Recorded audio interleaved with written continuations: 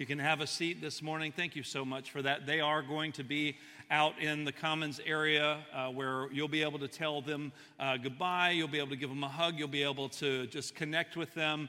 And there's just some treats out there too. So if you're going to get a treat, you got to tell them bye, okay? Don't be like just going out there grubbing on free food, right? If you're gonna go out there and get a little treat, you got to go at least love on them, tell them goodbye. We're just so glad that they're a part of our church family, and may God send many more missionaries and raise up many more pastors and many more evangelists and people to go out of this church to continue to win souls and make disciples. Amen?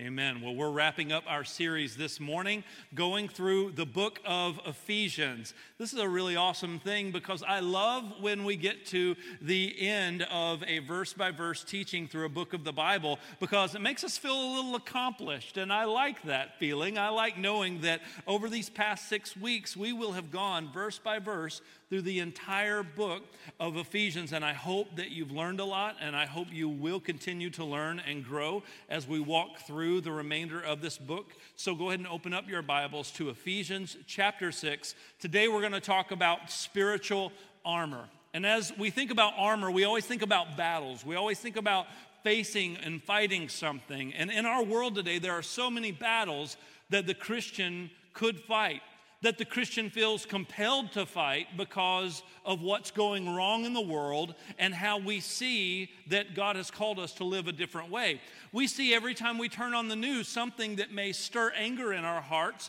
or something that may frustrate us that we want to see changed, and we don't always know what the best course of action to respond to that feeling is. Sometimes we get it right, and sometimes we get it wrong. Sometimes we get a little ahead of ourselves and we start typing with our thumbs things that we shouldn't type.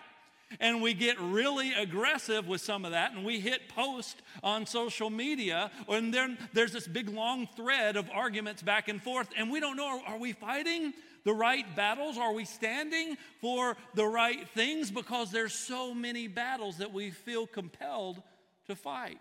We feel so many causes that may stir us or grieve us or frustrate us, and we get angry with so many people. I want to make sure that we grow in understanding the real battles that we have to fight, the ones that are distracting and the ones that actually really matter, so that we can stay focused on what actually matters. And I believe that this is a great section of Scripture to help us to anchor ourselves in that. So let's read these first few verses together in Ephesians chapter 6. We left off last week at verse 9, so we'll pick it up in verse 10 today. Verse 10 of chapter 6 says, "Finally, be strong in the Lord and in the strength of his might. Put on the whole armor of God that you may be able to stand against the schemes of the devil. For we do not wrestle against flesh and blood, but against the rulers, against the authorities, against the cosmic powers over this present darkness, against the spiritual forces of evil in heavenly places." The very first thing that Paul says as he's wrapping up and concluding this letter is, be strong in the Lord and the power of his might. This means that the battles that we're going to face require that we depend on the strength of the Lord. We cannot depend on our own strength when it comes to fighting these types of battles. When we do, all we do is jump into this cycle and this rhythm and this pattern of frustration, this cycle and this pattern of us trying to be proven right. And it seems that in our world, whoever yells the loudest and can make the other person feel dumb wins. It seems like the person that can just be the loudest, get the most attention, make the most people go, well, I never thought about it that way before. It seems the person that can do that the best wins. And the Christian thinks that that's part of our job, is to just load up our weapons and to make sure that we're proven right, to make sure that we help other people to see how right we are and how wrong that they are. And we think that our job is to just help everybody to see our point of view. We think that it's our job to make everybody see how smart we are and how right we are. And this is kind of the same idea of what was happening in the church in Ephesus that Paul's writing this letter to. He's addressing the primary false doctrine that was being perpetuated in that region called Gnosticism. Gnosticism, their primary goal was to elevate knowledge above all else. It's like the more you know, the closer to God you are. It doesn't matter what you do in your body. It doesn't matter what other sins you may commit. It doesn't matter what you may be drawn to or how you may want to live. As long as you just know a lot about God and you're having these experiences of elation through this knowledge, that's the goal. And you're going deeper and deeper into these mysterious things, all dealing with knowledge. And so as Paul is writing this to them, he's letting them know, you got to have God. You got to be fighting the right battle and standing in the strength of the Lord. And then he says this, he says, put on the whole armor of God. That means we need every piece. Every single piece is significant. So it's not like I can go into this battle half-dressed. I need to make sure that I have put on the whole armor of God, that I may be able to stand against the schemes of the devil. Here he uses defensive language. And the reason he's using defensive language of us standing in the armor of God is because Jesus Christ has already won the victory. Jesus Christ has already fought the battle for you and for me. It's my job to stand in that victory and walk in that victory. And then he says this, we aren't fighting people. We wrestle not against flesh and blood. There are spiritual forces of evil that are influencing the hearts and minds of the people of this age. And because of that, it's a spiritual battle. It's not a battle that we attach names and faces to. So often we get distracted, though, because someone offends us, someone does us wrong, someone thinks differently than us, and we view them as our enemy, and we begin to look at the person instead of the spirit that is behind what's influencing those thoughts and those behaviors and those attitudes and those actions. And you want to know what the real problem is? It's not people. The real problem is zombies. That's the real problem that we're dealing with. The real problem is zombies. That's actually the issue. And I want you to think about this with me. All right, we're going to go deep. You ready? You got your floaties on? All right, got them on? Got them aired up? We're going deep. What is a zombie? Well, a zombie is someone who's driven by impulse, who's walking around driven by that impulse, but as they're moving and driven by impulse, they're dead inside. They're not really alive, but they look alive. It's the same thing that we learned when we went through our Are We There Yet series. This first stage, before we encounter Christ, we all start off on this journey as spiritually dead. We're walking around, we're moving. I look alive, but yet on the inside, I'm dead. I'm spiritually dead. And we think that people are the problem, and we get our eyes off of the real problem. That's why Paul says we're not wrestling, we're not fighting against flesh and blood. It's not a flesh and blood battle. This isn't what we're actually standing against. This isn't really the root issue. It's not, oh, if we could get this person out of office and this person into office. It's not, oh, if I could get rid of this person in my life and get this type of person in my life. If I think that I just have to get the chessboard perfectly set before my life can be okay and I can actually start accomplishing anything, I'm never going to do anything. I'm just going to live in constant frustration and always wish that things were different and wish that people were different or wish that there was a different person in this position or that position. You see, people who are driven by impulse, they're dead inside, and spiritually dead people cannot fix problems created by spiritually dead people. Oh, let me say that again. Spiritually dead people cannot fix problems created by spiritually dead people. Spiritually dead people have a way that they think they can fix the problems created by spiritually dead people because they'll go, ooh, I know. We'll create more rules because rules work. Let's create more rules, more layers of rules, and then let's have subcommittees that create rules for the rule makers so they can create better rules. Oh, that's not enough layers. Let's add more layers to the rules, and then let's make a rule for this and a rule for that. And then somewhere along the line, if I don't like the rules, well, I don't want to play by these rules anymore. Let's make up new rules. And then society goes, yeah, I like those rules better. Let's go with your rules, because now I think your rules are the better ones. I think your restrictions, your regulations, your ideas, the way this really should be, and everyone's just going with the ebb and flow of the rule makers, and the rules aren't fixing anything. It seems often that the rules are actually making things worse because it's revealing something about the heart of man, that we're in desperate need of a Savior. Because our rules aren't fixing society, are they? No. Our rules aren't fixing. So it's not another policy that we need. It's not another politician that we need. It's not another person in this position or that we need. That's not where my hope should lie. But that's where spiritually dead people's hopes lie, in the rules and the rule makers who can make my life better, who can make my life easier, who can fix the problems with this world. But the real problem is that it's spiritually dead people trying to fix the problems created by spiritually dead people. It would be like taking your car that was already broken to a mechanic, and they break the car further and make the problem and the noise you were hearing actually worse. Have you ever had that experience before? I'm hearing a noise, and that's me. I'm not mechanically inclined. I'm like, I hear a noise. I still hear the noise. Now I hear the noise more. And it's like getting worse, and you go, you know what? I'm going to take this car back to the same person because I bet they can fix it. And then they end up just making it worse. And now I have a whole new slew of problems I didn't even have before because I'm dealing with someone who's trying to fix something, but they don't have the answers. They're just causing more problems. Or maybe they'll temporarily fix something, but it just wears out and it wasn't done right. And if I keep putting my faith in people, if I keep looking at people as my source, if I keep drawing my strength from myself, I'm going to get weary and I'm going to run out of gas. I'm going to run out of steam.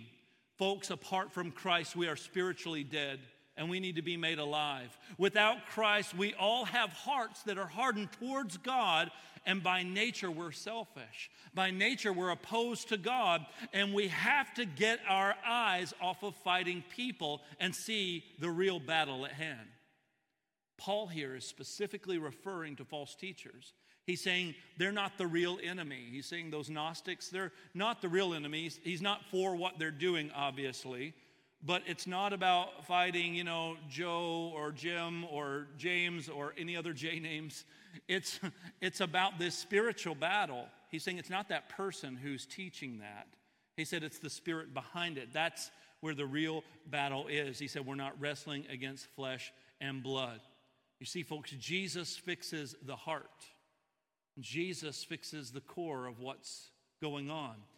It's like if you saw a tree, and this tree was an apple tree, and all the apples were just rotten that were hanging on it.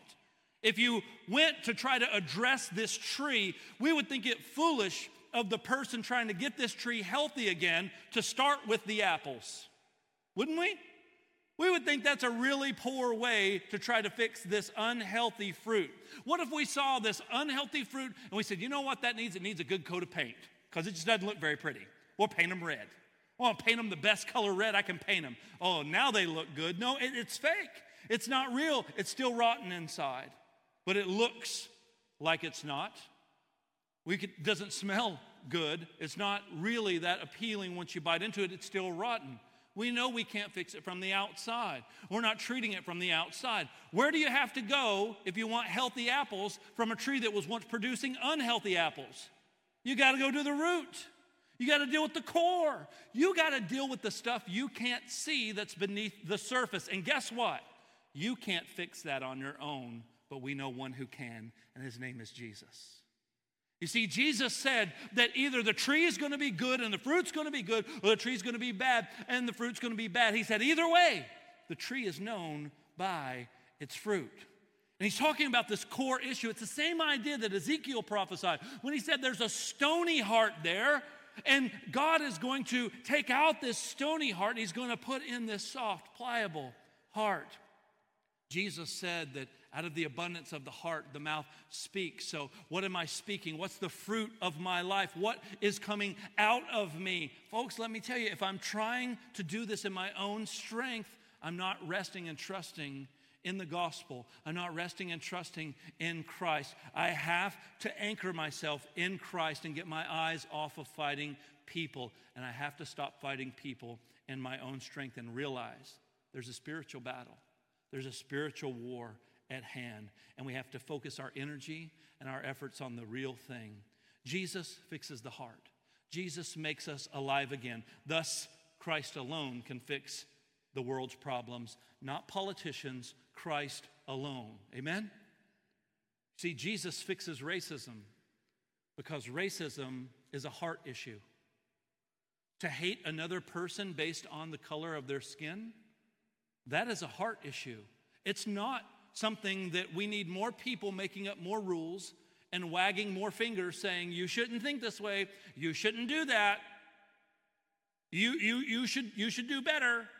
We don't need more people wagging more fingers. What we need is a heart transformation. Amen? It's the same thing with greed. Jesus fixes greed. He fixes these types of issues of selfishness because they are heart issues. We can lecture on people and wag our finger and tell them, stop being so greedy, stop making poor people's lives so miserable so you can gain and take advantage of them. That's wrong, that's bad. You should feel bad about that. That doesn't work. And if it does work, it only works for just a little while because people get right back into the rhythms of selfishness and greed and hate and all those things and division. Why? Because at the core, they need a heart transformation. They need what only Jesus can give. Not what another lecture, not what another rule, not what another rule maker can give, but only what Christ alone can bring. Jesus fixes abuse, he fixes neglect, he fixes deception, sexual sin, and all kinds of injustices in our world. That's why Jesus is the answer, because Jesus deals with the core. We've got to stop trying to just address things from the outside in. If we do, we're doing it in our own strength. We need to instead recognize that it is Christ that truly is the hope, because he gives us a new heart. Now, I get it. It is true. Sometimes we need to be made more aware of certain problems in our world, and I'm for all of that. But even with that in mind, the answer is still Jesus. It's not like Jesus stopped being the answer. It's not like pause on Jesus being the answer. No, Jesus is continually the answer. Amen, church?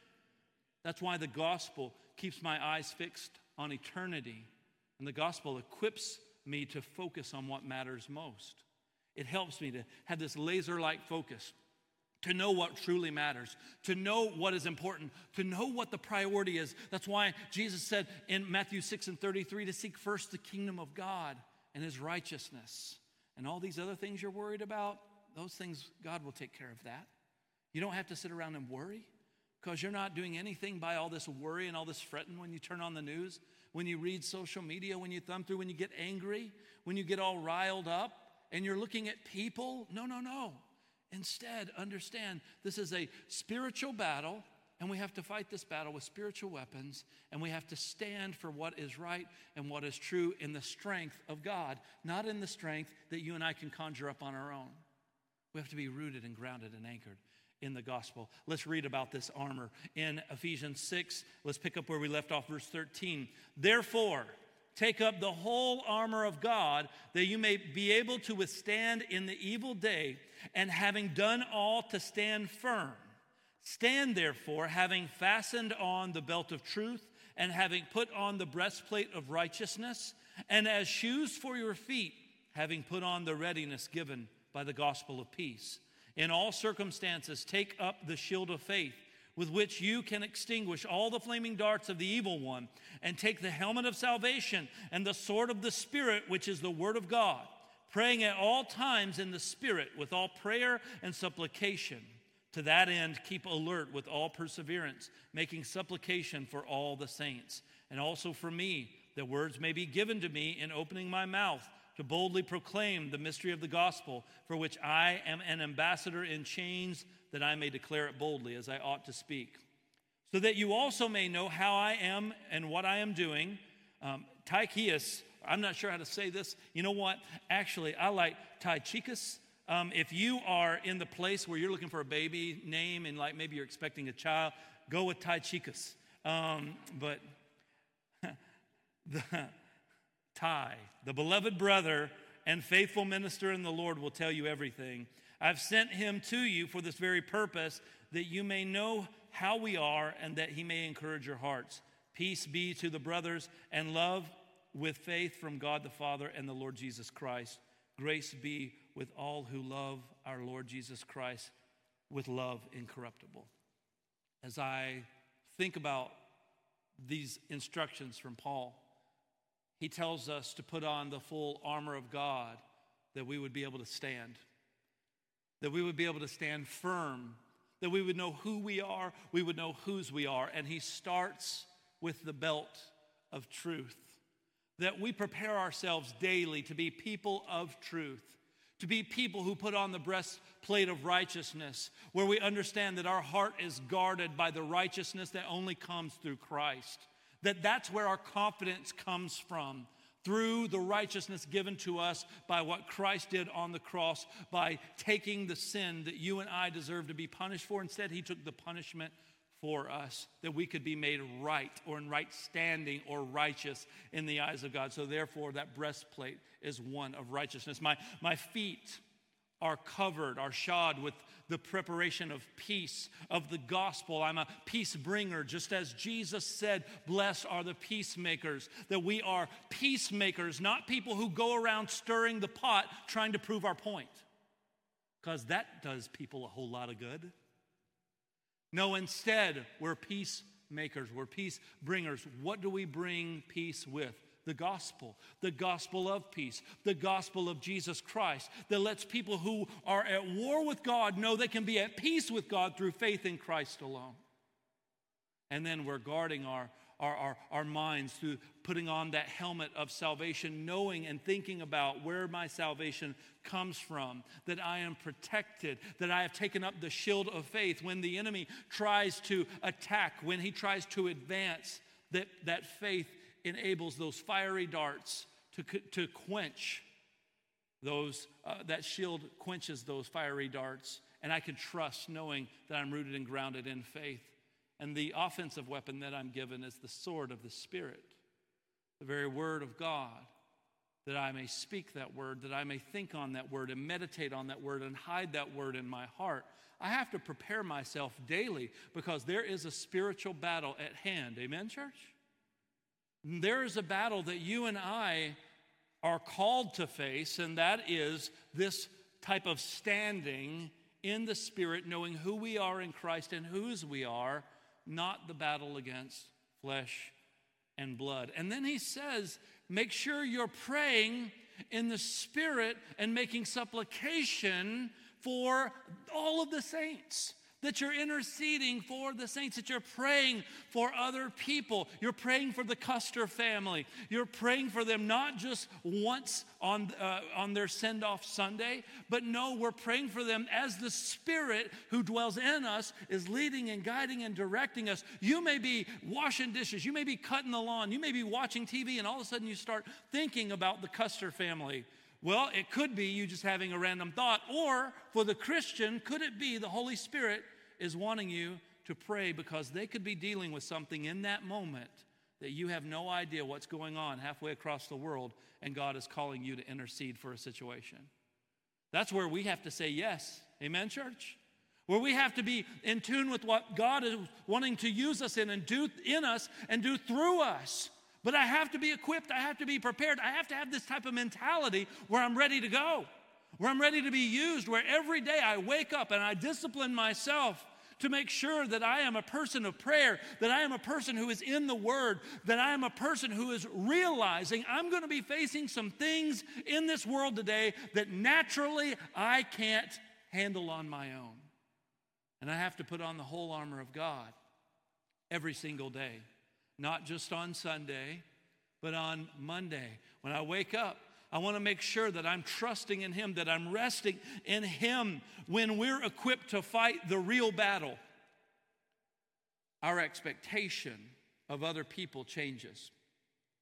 The way we look at situations, the way we look at the battle, the way we assess the landscape, the way that we assess the battle that lies ahead, it will change. When you're ready, when you're equipped, it will cause you to think differently. When you're anchored in the gospel, it will cause you to think differently, because our expectations of someone who doesn't know Jesus are different from those of someone who does. They are. It's different. When I have someone who knows Jesus, I know that this person has been transformed by the power of God. I know this person has the Spirit of God living on the inside of them. I know that this person can be convicted of sin, that this person knows what it means to repent, that this person knows what it means to make amends and to reconcile, that this person knows what it means to pursue unity, that this person knows what it means to be a peacemaker, a peace bringer. And my expectations of them are very different from someone that doesn't know those things, because I'm going to have to interact with people who are both Christ followers and who are unbelievers, right? And if I'm going to have to interact with both of them, I need to know that, hey, when I get wounded from a Christian, the expectation of reconciliation is very different than that of the person who may be an unbeliever, because they don't know. They're wounding me, and they may be speaking negative things to me, about me. They may be spreading rumors about me, all kinds of falsehoods. I react very differently in that situation, because this person, they don't know Jesus. And so I pray for my enemies. I pray for those who would want to see harm come to me and persecute me. I pray for them, and I extend that olive branch, and I love them where they're at. But to the Christian, I'm going to go and I'm going to say, hey, this is not how Christian brothers and sisters act towards one another. This is how God told us to act and treat one another and interact, because this is how Christ wants us, for the glory of God, to maintain and pursue unity. I don't expect to be in unity with an unbeliever, because they don't know Jesus. They haven't been transformed. I can be kind to them. I can love them where they're at with the understanding that they have, but I'm not going to be in unity with them like I am in the body of Christ. It's a different kind of unity. So because my expectations are different, the battle strategy changes, because remember, I'm not fighting people. It's a spiritual battle. And I understand that I need to give grace. I understand that I love people with the love with which I was loved. When I remember that I too once was an enemy of God, it changes things. When I remember that I once too was in darkness, that I was once blind before God gave me the spiritual eyes to see, that I was once lost, that I am now found, that I am now a child of God who was once a stranger, an alien, an outcast, a foreigner. Now I've been brought in and adopted and called a son or a daughter of God, and I call him Abba, Father. You see, I got to remember, once I was not a child of God. Once I was very far, but now because of Christ, I've been brought near. And so it changes the way I interact with someone who's still far away. It changes the way that I act. It changes my expectations, because lost people are going to act like lost people. It also changes my expectations for the family of God and the body of Christ. Amen? Because as we grow in spiritual maturity, we should be putting off those former ways, how we used to act, and the ways we used to treat each other. Because we shouldn't resolve conflict and deal with challenges and issues the same way the world does, because we have Jesus. We have a better way. Amen? We shouldn't navigate the challenges of life the same way that someone who doesn't know Jesus navigates those challenges, because we've been shown a better way in Christ, and we understand that. So as I'm walking through my day-to-day life in a world full of both believers and unbelievers, I need to understand I want to fight the right battles. I want to fight the battles that I'm called to fight. I want to stand for the things that I'm supposed to stand for. And I don't want to go around just stirring up controversy and causing problems. I don't want to be the type of person that just gets riled up and caught up in every type of thing on Facebook that should or shouldn't be shared or typed or posted. I am actually looking through the lens of the gospel, and it's changing me. So remember, pray, discipline yourself to be equipped daily with Scripture. Hide the word in your heart. Remember the gospel that you freely received, so you can be someone who freely gives it. Being filled with the Spirit is having the mind and attitude of Christ dwelling richly in us daily. So be filled continually with the Spirit by having your heart, your mind dwelling richly daily on the things of God. As you do that, you're going to be equipped with the truth, with peace, with faith, with righteousness, with salvation, and with the Spirit of God going forward with you in a world that's very dark and very lost and needs light and salt and hope. Amen?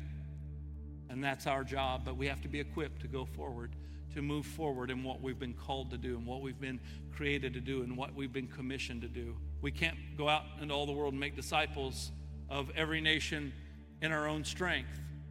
We're not that sharp. We're not that good. I'm not that good of a preacher to do that. No, we need the Spirit of God. We have to lean into Him. We have to depend on Him fully. And we have to let go of us trying to control outcomes and people and situations and trying to make people agree with us or see our side by just being angry with them and by just shaking them and by trying to outsmart them. No, it's me showing them the love and truth of Christ. Yes, speaking the truth in love. Yes, being that light, but fighting the right battles, not fighting people. Doesn't matter if it's even someone that may be a foreign enemy, not fighting those battles where I'm allowing myself to hate other people, where I'm loving them right where they're at because they're walking in darkness. And I'm going to love them right where they're at, and I'm going to love them with the same love that God showed me when I was in darkness, when I was lost, to lead them to the light, to lead them to the cross, to lead them to the feet of Jesus. Amen, church? So, Lord, help us do this because we can't do this on our own. We've all tried before. And Lord, where we've been trying to control people and outcomes and where we've been fighting the wrong battles, I pray you'd show us those things so we can stop going down that path, so we'll be aware of the enemy's schemes. So we'll be aware that, Lord, we can just be spinning our wheels and thinking we're doing good and not really doing a whole lot to move the needle in eternity. And Lord, help us to be focused on prioritizing the things that honor you and glorify you and that are actually impacting eternity. Help us to be people who are passionate about the gospel, full of the love and truth of Jesus, and being people who are unashamed of the gospel, being people who are unashamed, Lord, that we follow you and that we can understand, Lord, that you have brought us into your family, and may we show that same type of mercy and love and compassion, Lord, to those who are outside of your family, that they may see, Lord, our love for you, our love for one another, that they may hear truth, that they may see truth lived out, Lord, and that they may have their eyes opened so that they may come to the saving knowledge of Jesus Christ. Lord, we pray this in Jesus' name. Amen. Would you stand? Before you go, if you're here today and you just are someone who does not know Christ, I would hope that through this message that today would be the day that you would trust in Jesus Christ as your Lord and Savior. The Scripture says as many as call on the name of the Lord shall be saved, and I pray that today that you would call out on his name, Jesus. That you would repent of your sin, that you would put your faith and your trust in him, that you would continue to walk with him and get connected and plugged in to a solid, healthy church family. If you're online, reach out and let us know that you made that decision today, and we want to help you to continue to grow and walk those steps out of growth in your journey of becoming a follower of Jesus Christ. We love you. We want to pray for you. We want to be here available to you. Before you go, make sure you say hello to the Custers and let them know that you're thinking about them, you love them, and you're praying for them. Let's continue to be salt and light in the world. Amen, church? Before you go, number 6 and 24 says, may the Lord bless you and keep you. May make his face shine upon you and be gracious to you. The Lord lift up his countenance upon each and every one of you and give you his peace. God bless you, BCC. Have a great week. You're dismissed.